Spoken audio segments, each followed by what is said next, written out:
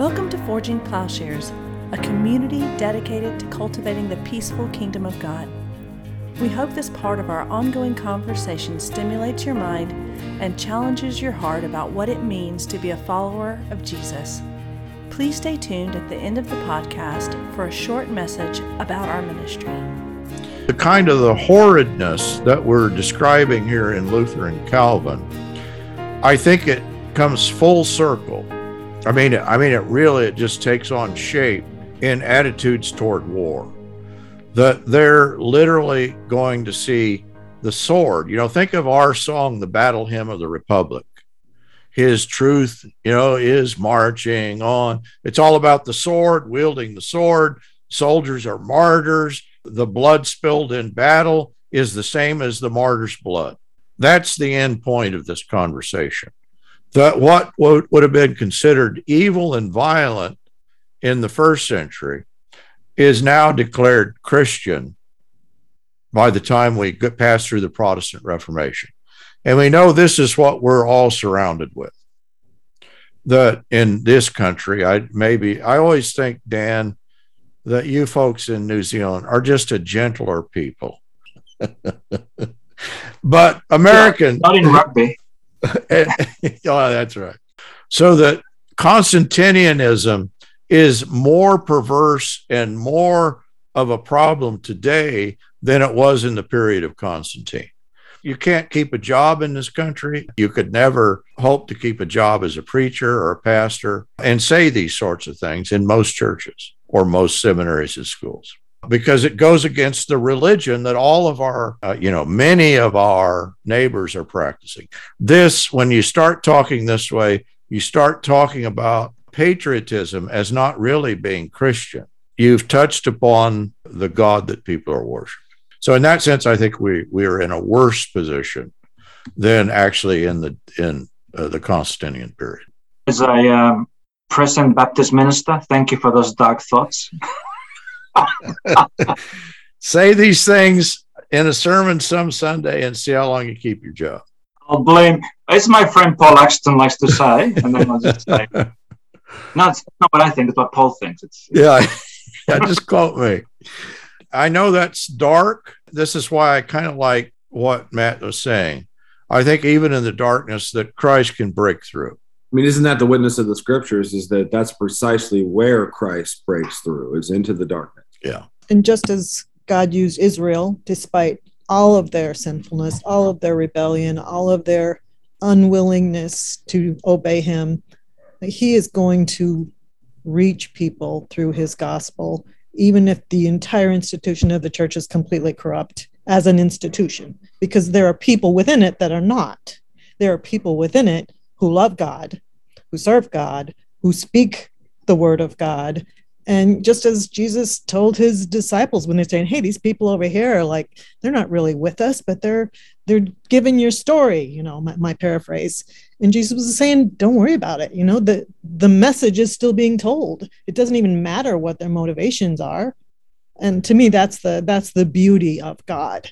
He will use even the insincere, the corrupt, the false teachers. He will use them just like he used Israel to do what he intends to do, which is to reveal who he is to every living being. Yeah, there's a hard passage there in Paul.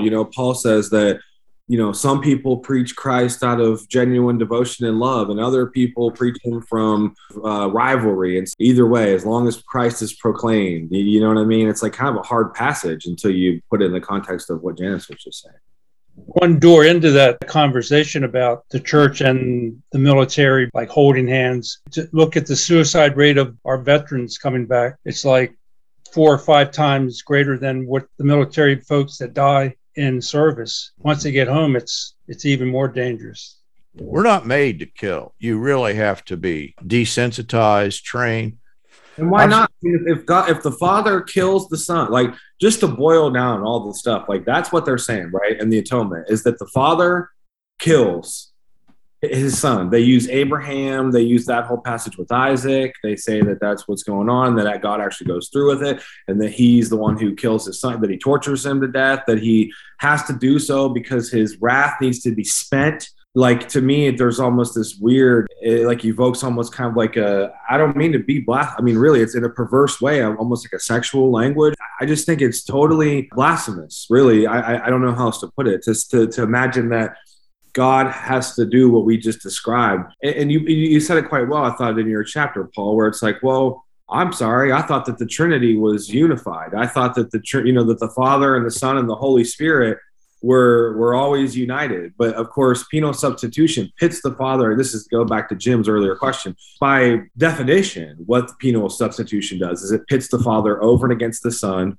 There's a divide in the heart of God, in the Trinity itself, where God, it's just this weird thing. It's like God turns his back on God. God abandons God. Paul says in his book that the Father flees with the disciples, and leaves Christ to his shameful cross. The whole fear of the psalmist is realized in Christ, right? Because the psalmist is saying, please God, don't abandon your servant, and don't leave your servant, to see, so that my enemies will have victory and stuff like that. And they're saying, yeah, that actually is what happened. The Father did abandon Christ. He did. And not only did he abandon him, he was the one who was doing the oppression and the injustice and the hate and the scourging because he himself he had, I guess, a psychological, I don't know what's going on there, Paul. What's the anatomy of the lie there or whatever, that God has some sort of perverse psychological deficiency, a sort of masochistic rage or a sadistic rage. And maybe that's better to talk about it in terms of sadism. Only a sadistic sort of torture of his child is adequate. They hate, by the way, now I'm starting to get caught up, but I've talked to enough Calvinists and people who hate when we start talking about that. They say, I don't believe in cosmic child abuse, and I don't think that they really thought what they're saying all the way through. And the reason why I get upset, and I probably shouldn't, because it's just me getting too excited, is because it paints such a terrible picture of our God. And it's a picture that people don't want anything to do with. People are like, they see kind of like the logic of what is at the heart of our faith. And they go, yeah, I'm good. I don't want anything to do with it. And why would they? It's like, it's craziness. I don't know. And it's like, I always feel bad when I start talking like that, because I'm caught between speaking what I feel is the truth and like not wanting to like hurt people's feelings or whatever. But I do think that if they think through what they're saying, it's not worthy of the glory of God. It's not. David Bentley Hart agrees with you, Matt, that when people reject Christianity on the basis of that God to just portray, they're actually doing the right thing. They're doing the moral thing because that God is immoral. He's a satanic, really. That's what he said. He says that he's satanic. He says that actually, this is Hart's words, not mine, but he says that the God of Jonathan Edwards is worse than Satan because he has infinite, omnipotent power to do evil. Apparently, Satan has some reason to be upset and some, beef or whatever, whereas God, it just in an arbitrary sort of capricious way, has infinite power to just predestine people to eternal conscious torment and things like that. Which is just nuts, because these are creatures made in his image. Who's he hurting? It's like, creating children and then killing them. It's like, how's that good or wise or logical? Christ, like we said earlier, Christ is the icon of God. Christ is the image of God. So why would God be the one who's defacing his own? But they do all these gymnastics and say, no, it's because sin is somehow imputed to him and this and that. But either way, at the end of the day, from my understanding, and again, I'm happy, bring a Calvinist on, bring some expert on, and we can talk to him or whatever. But from my understanding, no, it's God is the agent of destruction and of hatred. And Christ is he's like like I said earlier, like the receptacle of God's wrath, not his love. So the Son, in Trinitarian, like, it's just mind-blowing, right? I thought that the whole thing of the Trinity, that was the Son was the object of the Father's love, not the Father's wrath. I'll take it a step darker and then let's move on. What you're describing is evil, but I don't mean that just in that here are some evil Christians. That what you've actually ended up doing is describing, I think, the root of evil. And we'll come to that in later chapters. I think we can do an anatomy of evil. We can say, okay, here is the way that evil functions. What you're describing, in this case, theologically, will always be the way that evil functions. But let me leave it at that. Looking at Romans 7, it is clear that the will of the human being uses even God's law after also using many other things, to embrace the death drive, to submit the self or the ego to the reign of death. In such a case, the law is equated with God, and we are deceived by the lie that the law leads to life in some legal sense, some technical, some mechanistic sense. But it leads to an orientation towards death and the law that actually leads further and further into sin. We must actually embrace God. First, indeed, having been embraced by God, in order to be embracing and enjoying life and to know true freedom from death. I got it straight from Paul Axton. Oh, that's why I liked it so much, I guess. Yeah, that's it.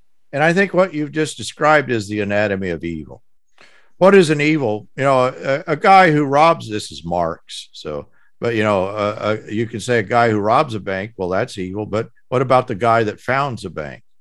Now, whether you agree with that statement or not, the point is that the system itself is, in fact, a kind of form of evil that is more substantial. And that's what we're up against. There's evil people and evil individuals that's bad enough in and of itself.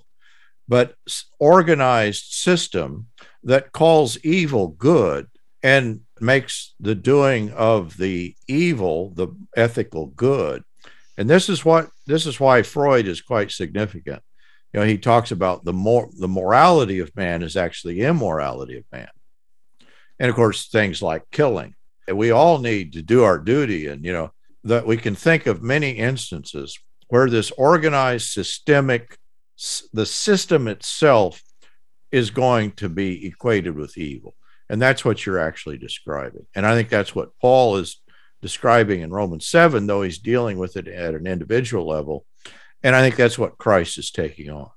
So we shouldn't be too shocked in describing the evil of the world, because in a sense, then we understand, this is why Christ came, because things really are evil. People are trained in killing, in doing evil, and they imagine that this is goodness. And that's precisely the system that needs challenge. And all you got to do, think of who killed Christ and why they killed him. The religious leaders, the Pharisees, not that it's simply a Jewish thing, the Romans, and they're all killing him for good reason, for religious reasons. They're ethical. He's a blasphemer. And that little thing there, we'll read the trial of Jesus. I think this is what's happening in John when he's describing the trial of Jesus. What's actually on trial in the trial of Jesus is Rome and Israel and their systems of justice. You understand the word original sin is kind of inadequate because you'll run into that word and it doesn't always mean what Augustine meant by it. But when we say the word original sin now, we often think of Augustine's doctrine of original sin. Of course, in some sense, Christians believe there was an original sin, but he means specifically that people are guilty due to Adam's sin, so that even at conception, an infant is already guilty. And then, he tries to explain it. Well, maybe it's the whole sex thing. He puts sin before death. And that's what he's going to talk about. Sin as a mystery. And then they're going to begin to talk about salvation as a mystery because it doesn't make any sense. I think they do mystify it. They mystify them both. And what I would say is, no, sin's not a mystery. That I think we can trace it. We can say, here's the anatomy of it. That's what Origen and Irenaeus and many of the early church fathers are doing. Are saying, and that's really all I'm doing in my book on psychoanalytic literature. That's really all Zizek and Lacan are doing, is that there's this orientation to death that can, in fact, give rise to evil. Is that what predestination and election, is that what Augustine's doing with those things? To make it all a bit of a mystery that only God knows and therefore we shouldn't even ask? Yes, that predestination is going to become something different, obviously, already in Augustine, but then in Calvin, it's just divine fiat, that God says it and that finishes it. Part of the mystery is God does these strange things. Matt was giving us the rundown on Calvinism. I said, kind of facetiously, oh, you just don't understand, that God, but that you understand that is a true Calvinist answer. Mm. You need to open yourself up. And of course, what they're saying are words are equivocal. And I think that in Calvinism, literally the words, they're going to be emptied of any meaning. Righteousness, that one, even Luther got sickened at his concepts of righteousness. Love, Calvin is going to talk about love as an anthropomorphism. Actually, he favors wrath as a characteristic of God over love. When we talk about a holistic approach, I think that's what we're doing in this class, but I think that's just the New Testament. That we could talk about political, psychological, personal, social. In other words, everything ties into this understanding. Once we understand the way that our orientation to death can be a controlling factor in nearly every area of our life, and being freed from that, this is why resurrection is not going to play any significant part in Augustinianism, Anselmianism, or Calvinism, because they've made death the penalty for sin. All that resurrection means is, the penalty has been paid. It's not a resolution to the deep-seated problem. And you miss then the sense in which our whole life, Jim mentioned killing, just out and out violence is just so much a part of the human predicament. And so that's the holistic sense. Did you know, Paul, have you heard that? I was stunned when I heard this, that in John Calvin's Institutes, in all thousands of words and pages, he doesn't quote 1 John 4, God is love, once. He doesn't refer to it, quote it, like it plays. That's a lot of pages not to speak of God is love and not to quote 1 John 4, 8 or 16. That's amazing. Yeah, I didn't know that. That in of itself is a huge statement. Because Thomas Talbot, I think, says that. That's interesting. Yeah. I don't want to get people confused about the role of language. What role for language in sin and salvation? I learned from you in the reading that basically it's kind of like a parallel to the law, because anything that you take and use as a sort of stepping stone or fill in for God has a parallel to the law. It could be anything. Language is often used in this way. I answered it mostly in the negative, but at the end I also brought out what I heard you say, which is it's adequate for God to reveal himself when he chooses to do so, like through scripture. But we often take language and build a system of self-edification and God in our own image. Yeah. So it's the occasion for sin as well. And we can do this with the Bible. I'm afraid that's what we've done with the notions of a kind of inerrant scripture. We've taken the word, the letter of the word, and we've reified it in such a way that then becomes, we've done with the Bible what the Jews were doing with the law. But I don't mean anything special by that, because I just think that's always what people do. That's just a deep psychological truth about us, that we would cling to the letter. In some way, there is something that is deeply, think of the Nazi camp guard who just finds great satisfaction in his work because he can kill and torture in the name of the law. And there is a kind of underside of the law in which he derives great pleasure. And I think what I just described is evil.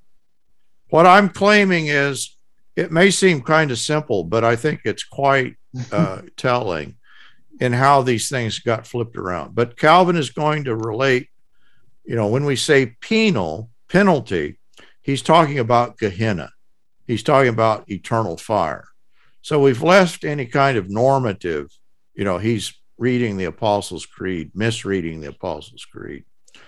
And then he ties that into the stripes in Isaiah.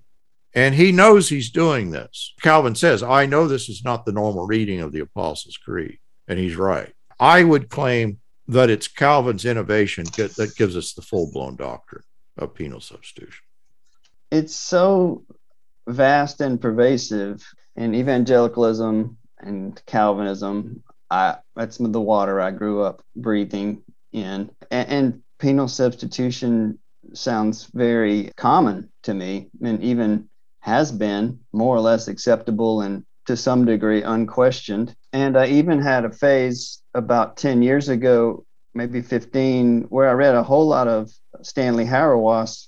Appreciated him, I still do, but after reading basically his big collection of essays and considering pacifism, my ending point was sort of, after reading him, that it was sort of an ideology, something that was a little bit too galvanized. And I was like, well, if it's impractical, it's an ideology, then maybe it's not the key.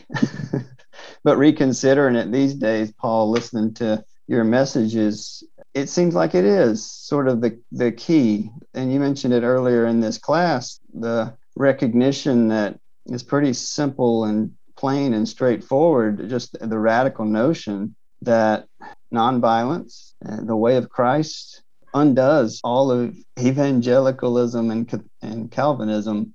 However, I also tend to want to not be so reactionary and dismissive, and maybe, of course, not judgmental, because so many of the names you mentioned in your chapter 2, John Piper, Matt, you mentioned R.C. Sproul. Yeah, I cut my teeth on that in college and was introduced to scripture and parts of theology and the gospel deeply by John MacArthur and more recently Dan Allender, and to see them cited in this very incriminating theology from this perspective, part of me wants to have patience, be careful not to condemn all of Christendom too fast and say that we've gone so far off the rails, it's irredeemable unless you sort of adopt this position. I think we can bear witness to the truth of it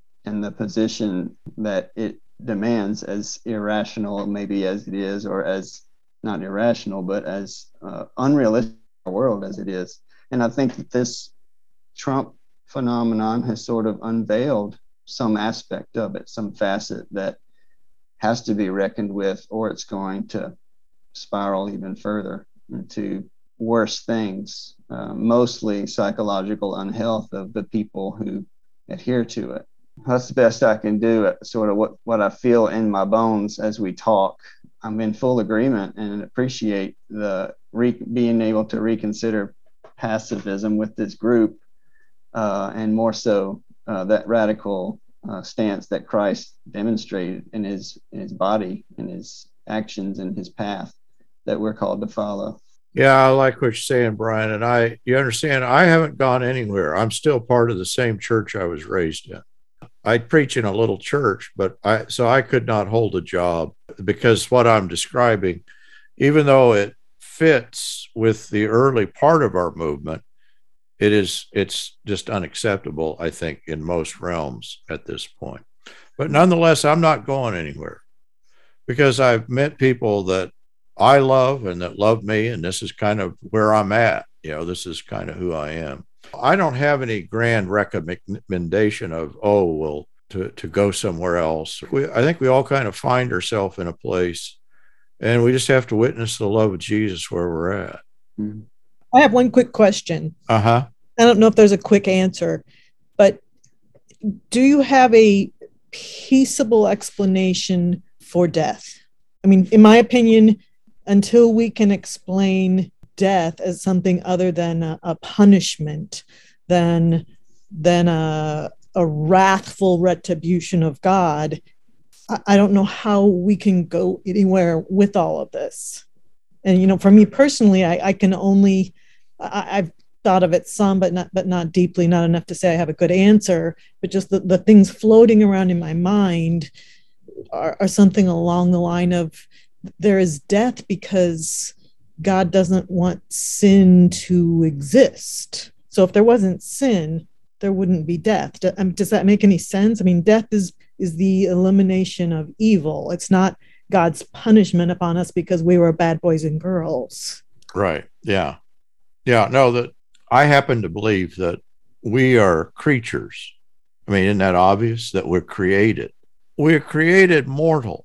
Just taking the story in Genesis, the story is true to our understanding. People die unless they have some remedy for death. That remedy in that story is access to life, the life of God. So that death is just the removal of the access to God that's restored to us in Christ. But of course, death per se is not really what our problem is. That is that the sting of death is what, Matt? Sin. We usually read that the other way around. That passage from Corinthians, I asked Matt, I always like to think of it, because we all tend to read that wrong. That death is not the sting of sin. Sin is the sting of death. So that this thing can become more terrible than it is. But I think we have a resolution in Christ to the problem of mortality, because I think truly we have life in Christ. And so death need not be the controlling factor about us, psychologically, socially, or in any other fashion. Yeah. Janice, I have a quick story. I was pronounced dead for 15 minutes 5 years ago, next month.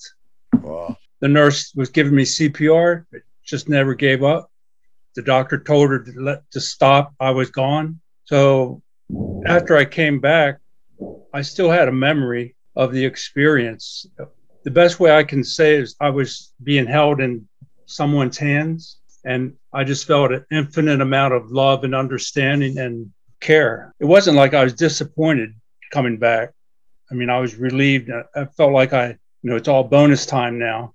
But the experience was not something that I don't feel worried about after having that. So that's a wonderful story. I appreciate that. So Janice, I think you asked a wonderful question again, with that, unless we can bring a peaceable answer to death, then, what are we really doing? And so I'm a hospice chaplain. So when I'm not playing pretend theologian, I work every day as a hospice chaplain. And so I, like Paul was saying, I've come to understand death not as like a particular moment in time where there's like the cessation of our, organs and things like that, but it's a process. It's an orientation. It's this is how Paul has taught me this through his stuff, is that even in Genesis 3, whenever God says, in the day that you eat of it, you shall die. Well, it's not like Adam and Eve died within a 24-hour period or whatever. It's like in that time, in that sort of time that you, in that age, call it, or whatever, that you eat of the fruit, you shall die.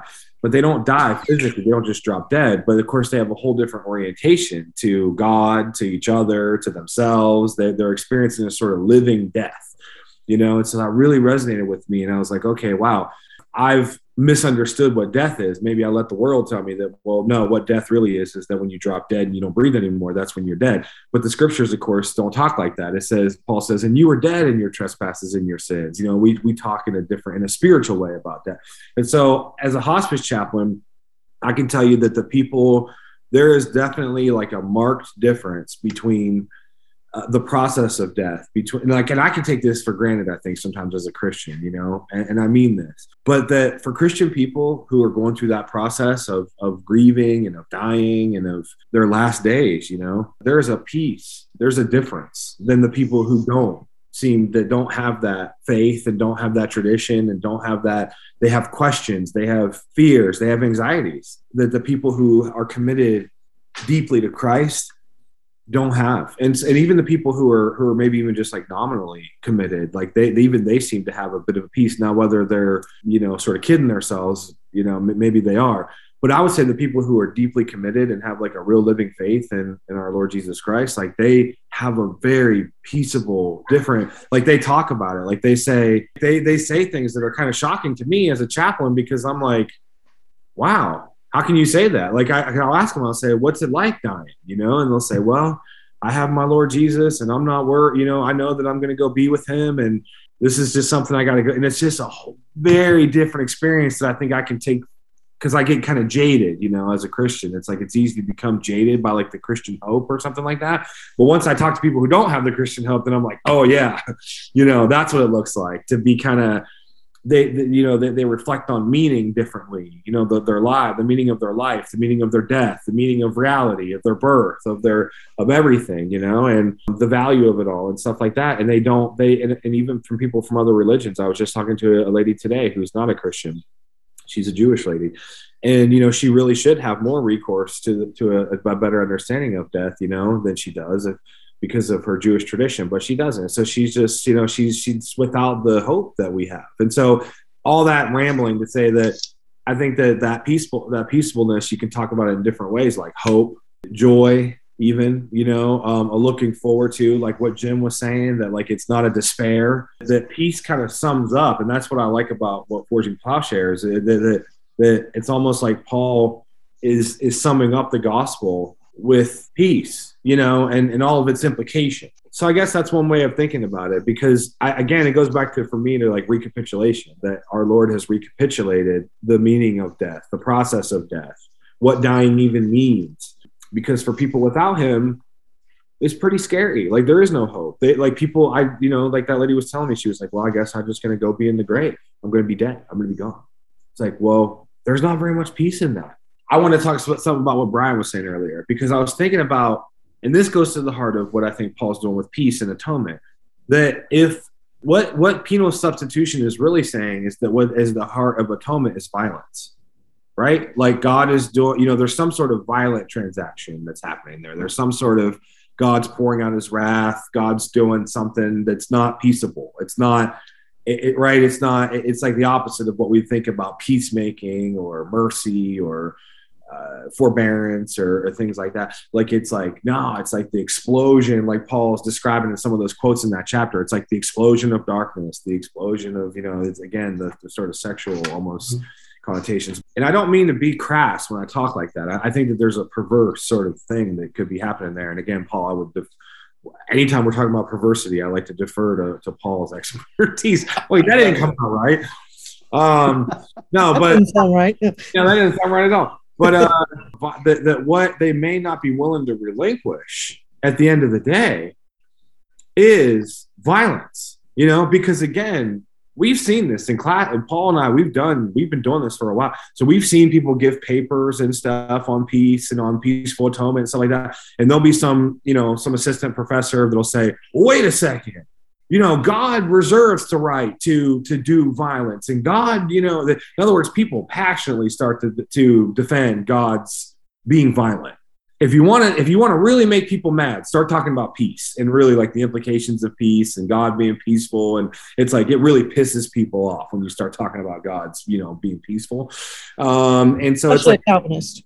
Especially and that's true. And I don't mean to, and I like what Brian was saying earlier too. And I was feeling that I don't want to condemn, again, I have people that I deeply love and care about who are deeply committed Calvinists, and that they are fully committed to that. I think that they're wrong, and that they're in great error, and that they've misunderstood, and that actually has ethical implications in the way they treat people and stuff like that. But isn't that what you were just saying, Brian, with Trumpism and things like that? In other words, that if Calvinism or penal substitution or if evangelicalism in some way is like underpinning Trumpism or American sort of ideology and stuff like that, well, what's at the heart of penal substitution is violence. It just is.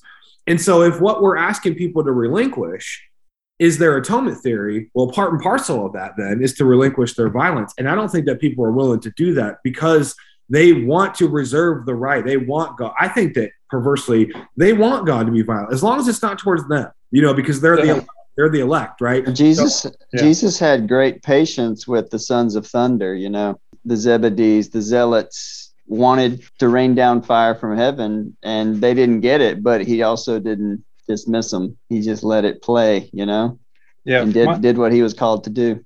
My 2 cents, Matt, is let's say you're a carpenter. All you've got in your toolbox is a hammer. That's the only mindset that some people have. In my background, I spent some time with some Anabaptists, some Mennonites. It was like, these people aren't so worried about war and making sure that so-and-so happens to such and such a country. And, it's like sitting alongside of or listening to other viewpoints is like a model that sort of, it's not like I can read page after page and agree with everything that I'm reading, but to actually be in the middle of or be with people that have somehow incorporated that into their thinking. It's a different way of learning. But having said all that, if my steering wheel could talk, I wouldn't want it to repeat some things I've said, like at a red light, someone hits their horn behind me because I don't take off fast enough. It's a mix. But I think some people, that's the only thought process, the neurology in their mind is like, that's the only pathway they have to go by. It's not like they have like an array of options and they choose that. Yeah, I guess whenever you're a hammer, everything looks like a nail, right? And I think that's true. That's a lot of times like the sort of the horizon that it seems like they're dealing with. But I guess I would wonder. It does seem like there's an impenetrable. I'll be honest. I've stopped. I used to think like, oh, I'm gonna talk to Calvinists and I'm gonna convince them and stuff like this. And it's like I gave that up many years ago. I was like, I'm getting out of that game because it's like for me. It's I hate to be like this, but it's like I don't care if someone really wants to find the peace of Christ. You got to dig for it. It's like a treasure. Jesus described the kingdom as like a treasure that's out in the middle of a field. You got to dig for it. You got to work for it. But if you're content, this is what Paul was saying earlier about there's a lot of people who just get bored with the scriptures because they have it all down. They have the system all worked out. They've got the letter worked out, but I don't think they have the spiritual worked out where that Paul was talking about earlier. That's an infinite conversation. And I think that that's true. I think that this is a conversation that we're going to continue on after we're gone, whenever we're together, whatever that looks like in the kingdom. It's like Jesus said, heaven and earth will pass away, but my words will never pass away. So apparently we're going to keep talking about the implications of God's kingdom and peace and love and human knowledge, and all this stuff. I don't know how it's all going to play out, but if people are just closed off to the idea of God being peaceable, at some point I wonder, like, are we talking about two different gods? That's where I start to get a little bit nervous because I want to be gracious with Brian and say, well, wait, maybe and with Jim too, and with all you guys, and to say, well, there's a common ground and there's a language that we're sharing and a faith and a set of commitments and all this stuff. But at what point are we talking about two separate gods? You know what I mean? One who is a wrathful God who needs his wrath satiated and propitiated and all this stuff, and he's electing people for eternal conscious torment before the creation of the world that they can't do anything to change because regeneration precedes faith and all this stuff. So it's all God. It's like, well, wait a second. At what point is your God evil? At what point, because it's like, well, over here, we're trying to talk about a God who's the very definition of the good, by which all goodness and beauty and truth participates in. And what it sounds like you guys are describing is a God who's a little bit ambivalent. It's like, well, and it's what Paul was talking about with the equivocal language. He's like, oh, and I got that from Calvinists all the time. It's like, oh, Matt, you really just don't understand. And it's like, no, I think I do understand. I've been reading all the literature and listening to all the podcasts for years, and I've studied it pretty hard. I'm pretty sure I understand that what you're talking about is double predestination. I've read Augustine, and it's like, what you're talking about is that God chooses some people to not be saved for his glory so that they, for eternal conscious torment, will be punished for his glory. I don't know if it was Irenaeus. I think it may have been Irenaeus, Paul, who said that God's glory is man fully made alive or something. In other words, like God's glory is man's good. To me, at some point, I start to wonder, it's like, okay, if we're talking about a violent sort of volcano God that has to be propitiated by a virgin sacrifice so that he won't destroy the people or whatever, that's one type of way of talking about God. And then there's another way of talking about God who doesn't need anything at all because he is the infinite overflowing, of being itself in whom we all participate and have our existence in our life. He doesn't need a victim. He doesn't need anything. He's pure grace and goodness that overflows into creation, and that's who Christ is, and that if you've seen me, you've seen the Father, he says. So to me, are we not talking about two different gods here? I don't understand. At some point, where's the common ground? Like if there was a Calvinist who was someone who would have said, okay, I'm really open and let's, it's in good faith, let's have a good conversation or whatever. And let's talk about the common touch points that we have in our understanding of God. I would definitely be open to that conversation, but I haven't found any Calvinists who will engage me in that way. Maybe I'm the one who's not charitable enough because I have too many preconceived ideas or whatever. But I just wonder at the end of the day, Paul, are we talking about the same God? Because it sounds like in your book, that's what you're wanting. You're not, I don't know, I haven't gotten all the way through it, but it sounds like you're kind of saying maybe that is this the God of the Gospels? Is this the God proclaimed by the gospel of Jesus Christ and of Paul and of the apostolic, the one holy Catholic and apostolic church? Is this the gospel that was handed down, or is this, you call it an innovation? The penal substitution is an innovation. In other words, like what you're saying is that they've made a departure from the deposit that was entrusted to the Holy Catholic and Apostolic Church, through the laying on of hands, through the passing, through the sacraments, all this different stuff, and that there's been an innovation that's not Christian. It's pagan. It's it's evil, or it's what it sounds like. I don't want to speak for you in your chapter, and I know we're getting all tired, and we probably all need to go. But at some point, Janice said it earlier. I don't want to put words in her mouth either, but it sounded like she was saying, and Paul, you do say in your chapter, you call Calvin a false teacher. Those are fighting words, right? That's strong. That is strong. That you don't really get much strong. And I've been called a false teacher because of what we're talking about right now. So I understand that those are sharp, cutting words, to anybody. Them's fighting words. I was never Calvinist. I mean, I've never agreed with Tulip, but we were part of a Calvinist church. I felt like I had been deceived from very beginning. I told him what I felt about Calvinism. But of course, they used the term Reformed theology. Right. Never, ever used the term Calvinism. Mm-hmm. And I felt like I was tricked.